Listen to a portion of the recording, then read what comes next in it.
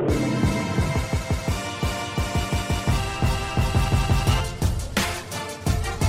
are Locked On Kentucky, your daily Kentucky Wildcats podcast, part of the Locked On Podcast Network, your team every day. Welcome to the Locked On Kentucky podcast. We bring you info and insights on UK football and basketball. Stay informed by making us part of your routine. Listen and follow for free on Apple or Google Podcasts. Simply subscribe to Locked On Kentucky. I'm Dan Reefer with Fox 56, along with Kyle Tucker of The Athletic. And Kyle, we teased your article in The Athletic yesterday. We teased it yesterday, but it came out today. An article on Olivier Sarr where you spoke to Josh Pastner of Georgia Tech, Leonard Hamilton of Florida State, Notre Dame's Mike Bray, Pittsburgh's Jeff Capel, and then Danny Manning, who, of course, coached Olivier Sarr there at Wake Forest, to get a feel from all of them about, one, should he get his waiver? Will he get his waiver? And then two, what kind of player he has been in the ACC, what kind of player he will be for Kentucky, and what he'll bring to UK. So we'll discuss that, but the big topic of discussion coming out of The Athletic, something that kind of overshadowed your article there on Kentucky related article, was that one that Sam Vecenie came out with, who covers NBA for The Athletic and does this series that he did last year, and it's NBA Draft College Coaches Poll, where he talks to college coaches about different NBA draft prospects, and in exchange for their anonymity, they give, their most honest opinions. And they didn't hold anything back when it came to Kentucky. And this one that Sam Vecenie did today was all on Kentucky's players. So it was Ashton Hagans, Emmanuel Quickley, Tyrese Maxey, Nick Richards, E.J. Montgomery, and he threw Khalil Whitney in there as well. And these coaches were not very kind. They didn't hold anything back at all. And one in particular that was really scathing was what one coach thought of Ashton Hagans. He called him trash. So yeah. I don't think he's really even that good defensively. I mean, my gosh, they were not kind to Ashton Hagans. Nobody really gave him a good review. No. Let's see how many coaches there were. There were seven coaches that were asked about Ashton Hagans. And let me see if I can find the one who said trash. Was it coach? Yeah, coach number 7. Don't even get me started on Hagans. I think he's trash. I just don't think he's very good. I think he thinks he's a lot better than what he is. Defensively, everyone talks about him, and on film, he for sure disrupts, yada, yada, yada, but it's kind of overstated. I think he's a selfish defender. He wants deflections and steals. That was one of 7 coaches. The other ones weren't as harsh, but some of them said, yeah, he's a good defender. Some of them said he's overrated as a defender, and then none of them feel like he's going to be anything in the NBA. Yeah, there's been a lot of talk today about, whether or not you should let anonymous coaches sort of rip these kids. And I think Sam does a great job. It makes me a little uneasy when you give these guys anonymity and these coaches, they're all coaches who faced Kentucky. So that doesn't necessarily mean they're all SEC coaches. I don't think he specified that. But you have to assume with 7 of them quoted, that some of them are, a good number of them are SEC coaches. So these are Kentucky's rivals. They're people that are recruiting against them. And with anonymity, they can be as harsh as they want to be. You can really sling any mud you want to sling when your name is not attached to it. And Calipari came out and tweeted that it was always he didn't specifically say the article, but he just said it was really always disappointing to him when coaches trash kids anonymously, and you'd like to think that just to hurt a program, they wouldn't hurt a kid. Right. And so I think that's all fair, and Joel Justice came out and said, I love reading that article from a bunch of coaches who couldn't beat us. Right. Because, what I would say. Tough guy coaches is what he called them. There's a couple things I would say. One is, if we're really honest about the way most people feel, watching a lot of these guys play, a lot of these assessments are pretty accurate. I mean, there's a lot of things you can criticize about Ashton Hagans. I mean, he kind of screwed his team at the end of the year. I think by the end, my sense was that the Kentucky staff was pretty well ready for him to move on. He got in a screaming argument with Nick Richards on the court, and then John Calipari on the sideline, and then all of a sudden he's not on the trip at Florida. And he was really melting down in terms of the way he was playing at the end of the season, turning it over a bunch. And, I think there's a lot of people who would look at him and say, you could at least make the argument. He is a great defender. I don't think that is debatable, but you could make that argument that there's an element of selfishness in it. It's a weird thing to say, like when a guy that like plays really hard on defense is selfish, because usually that's the mark of a good teammate. But he gambled a lot defensively. He was always kind of going for the steal and the deflection. You can make that argument. And he doesn't finish around the rim, and he's not a good shooter, and he's not a great passer. I mean, we've seen all there's that. There's a reason. There's a reason that he's widely projected to go either late second round or not be picked at all. So, there's some criticisms there. Like anything that anybody wanted to say to criticize E.J. Montgomery is pretty much fair. Wasn't a great player, certainly did not live up to the hype, and then he just bolted school with no real, expectation that he's going to get drafted. So, one thing I'd say is a lot of the criticisms I see in there are fair. I think some of the language was harsh. I think calling Hagans trash was a bit much. Yeah, I think so too. It's a little too far. I was a little surprised that people were not as high on Immanuel Quickley as I would have thought. I would think that, from the Kentucky perspective, that was probably one that that the Kentucky staff would probably be really disappointed in, because I think they were incredibly proud of sort of the development of Immanuel Quickley and of Nick Richards. I think that's where their beef would be, that there wasn't as much praise as you would think for, two guys who stuck around, who developed, who, both at one point were considered the favorite to win SEC Player of the Year and quickly did. That those reports were not as positive, I think probably is a surprise to me, and I think was disappointing to Kentucky.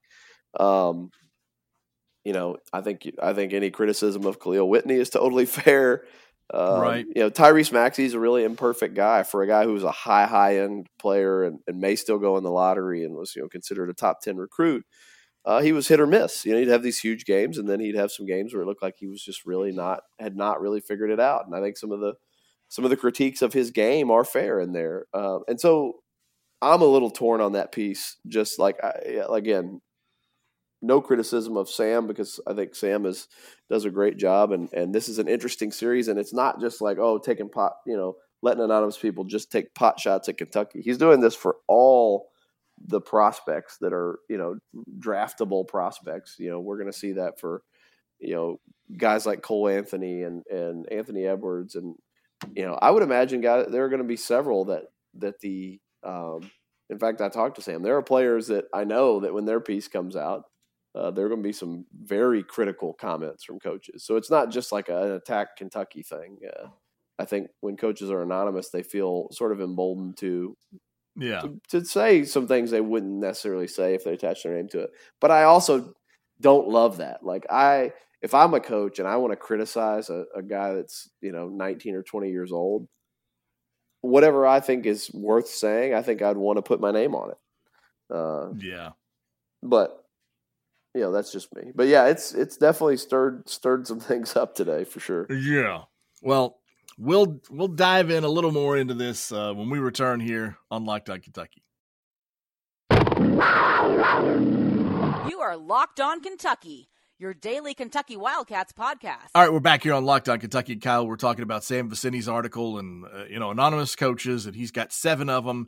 And he makes a point when he wraps it up, like his own comments at the end, because he kind of gives his own take on what he heard and what he thinks in response to what he heard. And he mentions that when it came to E.J. Montgomery, he didn't go on and print all 7 coaches' comments, and he says, I didn't even ask. I thought it was overkill. I didn't, including with Khalil Whitney. I thought it was overkill to continue to go through 7 coaches. I didn't even ask a couple of them. And like I said, with Whitney, there was only 2 coaches quoted. And to me, that's maybe what he could have done a little bit, because with Hagans specifically, it just feels like piling on when you've got 7 of these coaches all just uber critical of him. I'm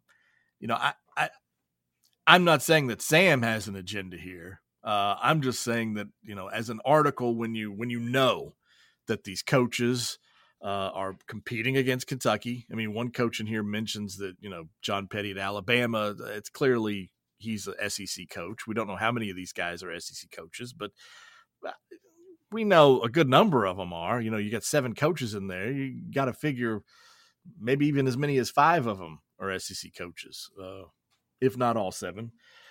But then when you start hearing that and you get this, there's this theme. I think right off the top here, I believe he starts with Tyrese Maxey. And the very first quote is, "I don't really care for Kentucky's guys. I'm not as high on Maxey as some people are." Okay, well, this coach right here, I don't know if he's in the SEC or not, but Kentucky was the SEC champ. You're not really high. I don't really care for Kentucky's guys. You mean the SEC Player of the Year? You mean the team that's won the SEC championship? You mean the one that has Nick Richards, who was also an SEC Player of the Year candidate, and Ashton Hagans Defensive Player of the Year? You know what I mean? Right. I could see where people look at this and go, well, all these guys are – you might not be a Kentucky hater, the author, Sam, but everybody you interviewed is a Kentucky hater, and when you don't make them be accountable for it and give them anonymity, then now you're putting quotes from 7 Kentucky haters on 5 different guys, Yeah, I mean, I think there's definitely I think that's definitely one viable way to interpret that. And also the point I don't think I finished making is, if I'm Kentucky, though, I'm like taking a victory lap about this, because if all the coaches that you played thought your players sucked and you won the league by 3 or 4 games, they won the league by a mile. Yeah. And they were going to get a 2 or a 3 seed in the NCAA tournament and be a contender. It's pretty good. I mean, without the benefit of the SEC or NCAA tournament, no postseason games at all, they won 25 games with a bunch of bum-ass players, apparently.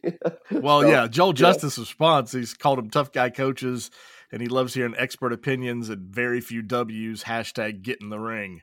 Yeah. Yeah, so, I think there's that side of it too. But, I mean, I would also say, I think any reasonable person would look at this team, and it's one of the reasons people are starting to get excited about the next year's roster, because it has more high-end guys. Like, this was a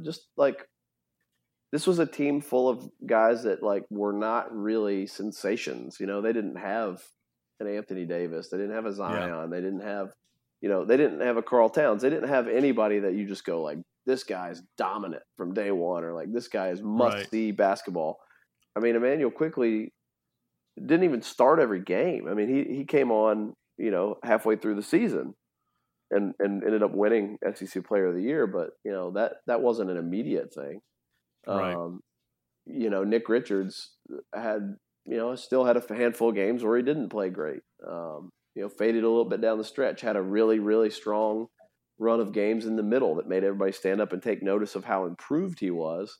But again, Nick Richards was not a superstar. Immanuel Quickley was really not a season-long superstar. He kind of became a guy that everybody started to watch. It looked on opening night like Tyrese Maxey was going to be a superstar. He drops 26 in the Garden on Michigan State, but that happened 3 times all year. And he was not a superstar. None of the guys on this year's team were really like the star quality players that Cal's had in those really exciting years in the past, in the early, first half of his tenure at Kentucky. We've talked about how they haven't really had as many of those high-end guys lately because they haven't gotten them in recruiting. And now they got 2 of them this year, plus you add an all-ACC guy in Sarr, and people are like, okay, this is going to be more like one of those teams. But if you look at this objectively and with some without, blue tinted glasses. These were not great players. They were all pretty flawed. I mean, really every guy on the team had some flaw. And some of them huge flaws. So it's a weird spot to be in because I'm really uncomfortable about like anonymous dudes who might be your rival coaches just taking a big dump on your players with, no accountability. Well, I mean, here's a choice line right here. Coach number 5 on Emmanuel Quickley. I think he benefited from poor officiating in the way he got fouled and sent to the line. You think he faced Kentucky and Emmanuel Quickley went to the line double-digit times in that game? Didn't one of them call him a flopper, I think? Called Nick Richards a flopper. Oh, Nick Richards a flopper. Somebody said that was that the same coach? The coach that was critical of the one of the coaches was really hung up on officiating all through the piece. See, coach number 5 on Nick Richards. Coach number 5 on Nick Richards said, "Our guys took it to him and took his heart out of his chest." Yeah, which is weird. Like, I don't know. Is that Bruce Pearl? Sounds like Bruce Pearl. Yeah. He got a lot better. I think he's a flopper. I don't think he's very tough. Our guys took it to him and took his heart out of his chest. Took his heart out of his chest does sound a lot like Pearl. Sam refused to tell me even like who he talked to for this. He wouldn't. Not only would he not tell me who each coach was, he wouldn't even tell me who he talked to for this. But I feel very strongly that Bruce Pearl is in this somewhere. I think Coach 5 is Bruce Pearl. Yeah. It's like 3 different people texted me that Coach 5 has got to be Bruce Pearl. It's funny. But I have no idea. I really have no idea. I just wouldn't say anything if I did know, but Sam keeps that under lock and key. I'm really interested to read the others because he did tell me that some of the other players that he did these on got some scathing reviews from coaches as well. So it's not really just a Kentucky thing. And I think I'd also point out, again, some of it's just reality. You have to face reality. Like this is not a great crop of players. They have one guy who's probably going in the first round, and then a bunch of guys who are going to be praying through the second round. Emmanuel Quickley's probably not going to go in the first round. Maxey will, and then everybody else is a second rounder. And really after Quickley, I would think everybody, like Maxey and then Quickley early maybe in the second round.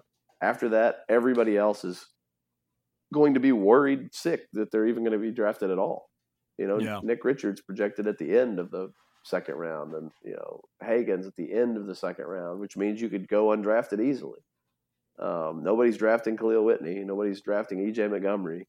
No. So there's a lot of this. What's in there is just reality. And if you go back to last year's piece when Sam did this exact thing, I mean, those were better players. That was a better crop of pro prospects. I mean, that was a team that very well, could have and probably should have been in the Final Four and maybe won the title. And that staff knew that about that group. I mean, You had a dominant PJ Washington. You had just a dynamic scorer and shooter in Tyler Hero. Keldon Johnson was kind of hit or miss, but he was always going to bring you energy and hustle and, really reliable guy in Reed Travis. And when you go through, and PJ, Tyler, and who did I just say?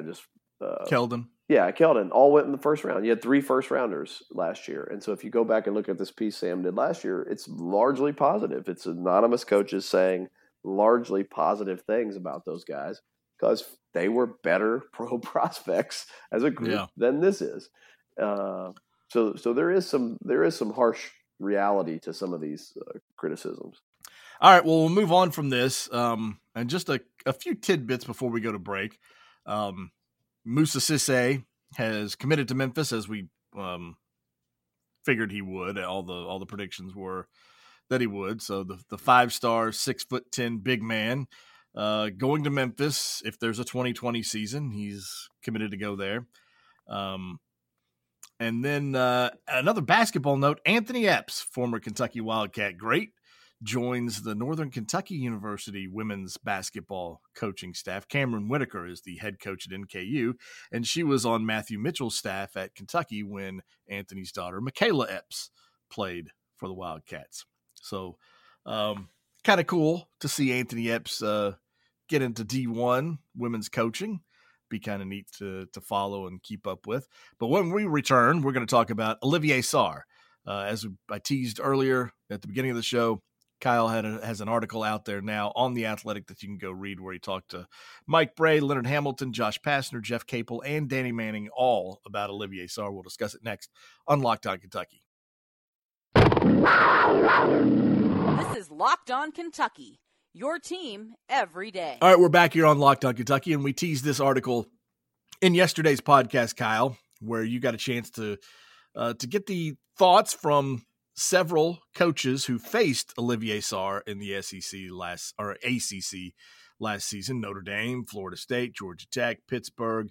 And then you also were able to talk to the man himself, Danny Manning, who was Olivier Sarr's coach and who he convinced to come back for another season because, as he said in the article, he believed that Olivier Sarr could be first-team All-ACC, possibly ACC Player of the Year. When you're talking about ACC Player of the Year, you're talking about All-American, potentially first-team All-American. So he really and then he took it a step further and said, now you're talking about lottery pick. So he really saw this season for Olivier Sarr to be the one where he takes that next step and becomes that guy. And now that guy that he's talking about is on Kentucky's roster.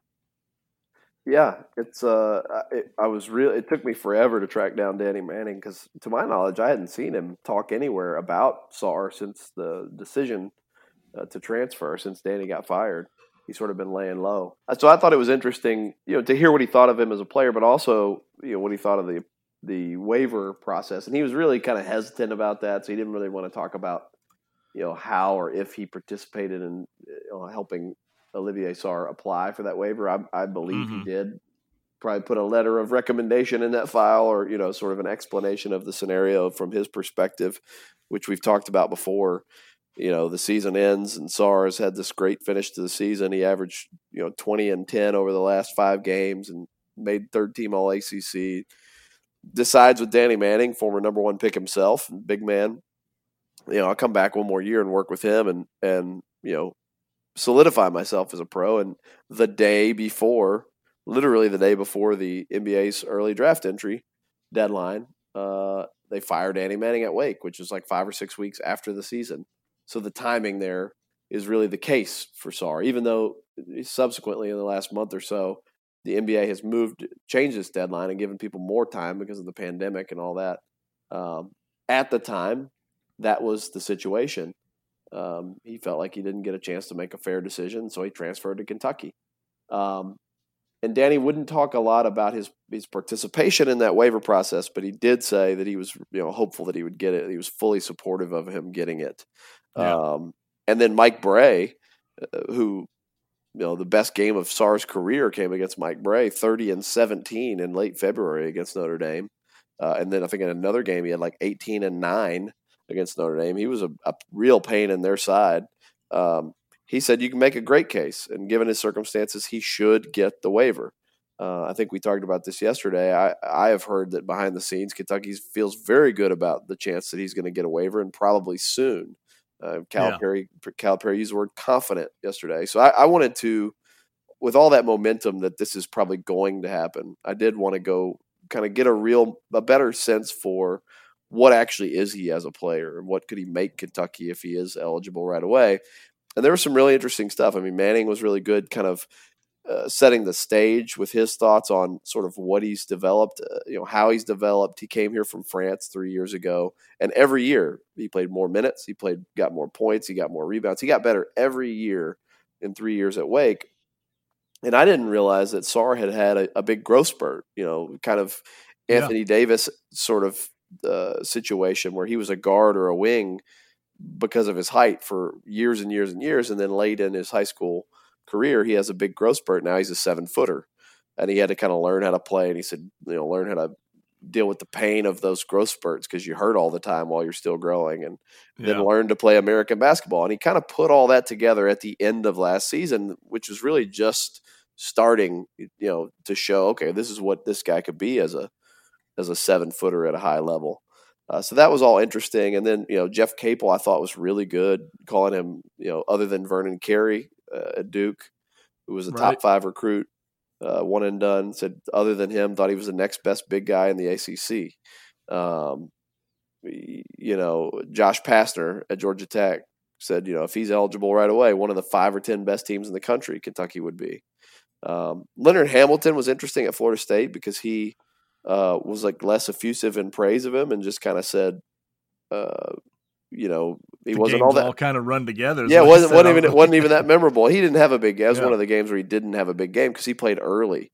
All his big surge was late in the year. In January, he was in foul trouble and he went for 10-7 against Florida State. And so he just said, he's big and he's skilled and it looks like he can play high or low like a lot of European guys. So versatile, but didn't think he was super memorable.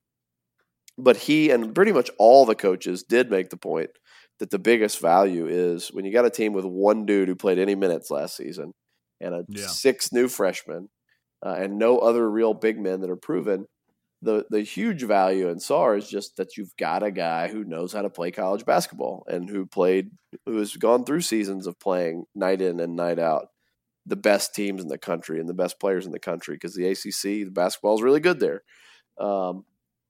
And so they all thought that was super valuable, just sort of the steadiness that he'll bring, not being overwhelmed by that moment.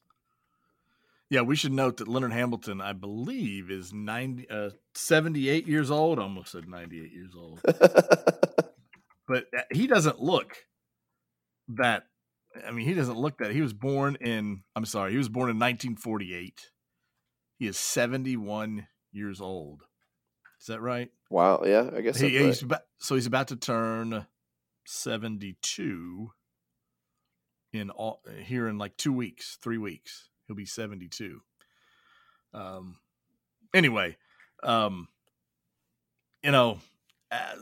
you read that article and just every coach pretty much says that, Kentucky's going to be so much better with Olivier Sarr. But Danny Manning's comments on how he's developed and what he's going to be, I think should really get Kentucky fans excited about what's to come with Olivier Sarr. And as we said, we expect him to be granted that waiver. There's so many other cases out there. And Calipari made the point, you look at our guys who've gone on, Quade Green, just recently, Johnny Juzang has already been granted his eligibility. Who was the other one he mentioned? Juzang, Jamal Baker.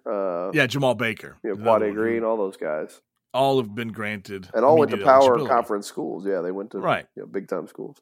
And he said, so we know, we kind of know what goes into it on that side of it, like what it takes for them to get their eligibility waiver on that side. So understanding that, we feel pretty good about where we stand on it.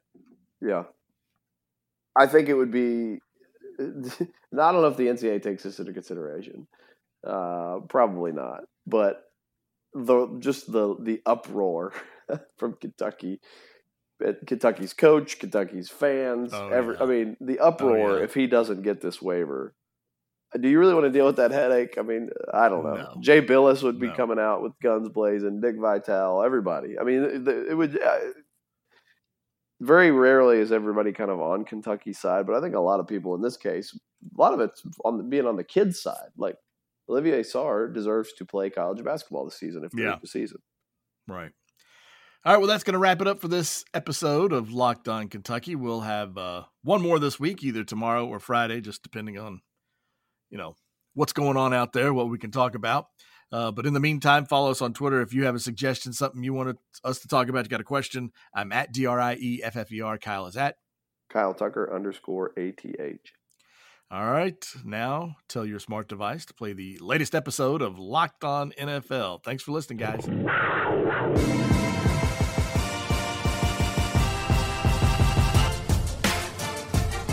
You are Locked On Kentucky. Available on Apple Podcasts, Google Podcasts, or tell Alexa or Google to play podcast Locked On. Don't worry, I won't finish. You get the idea.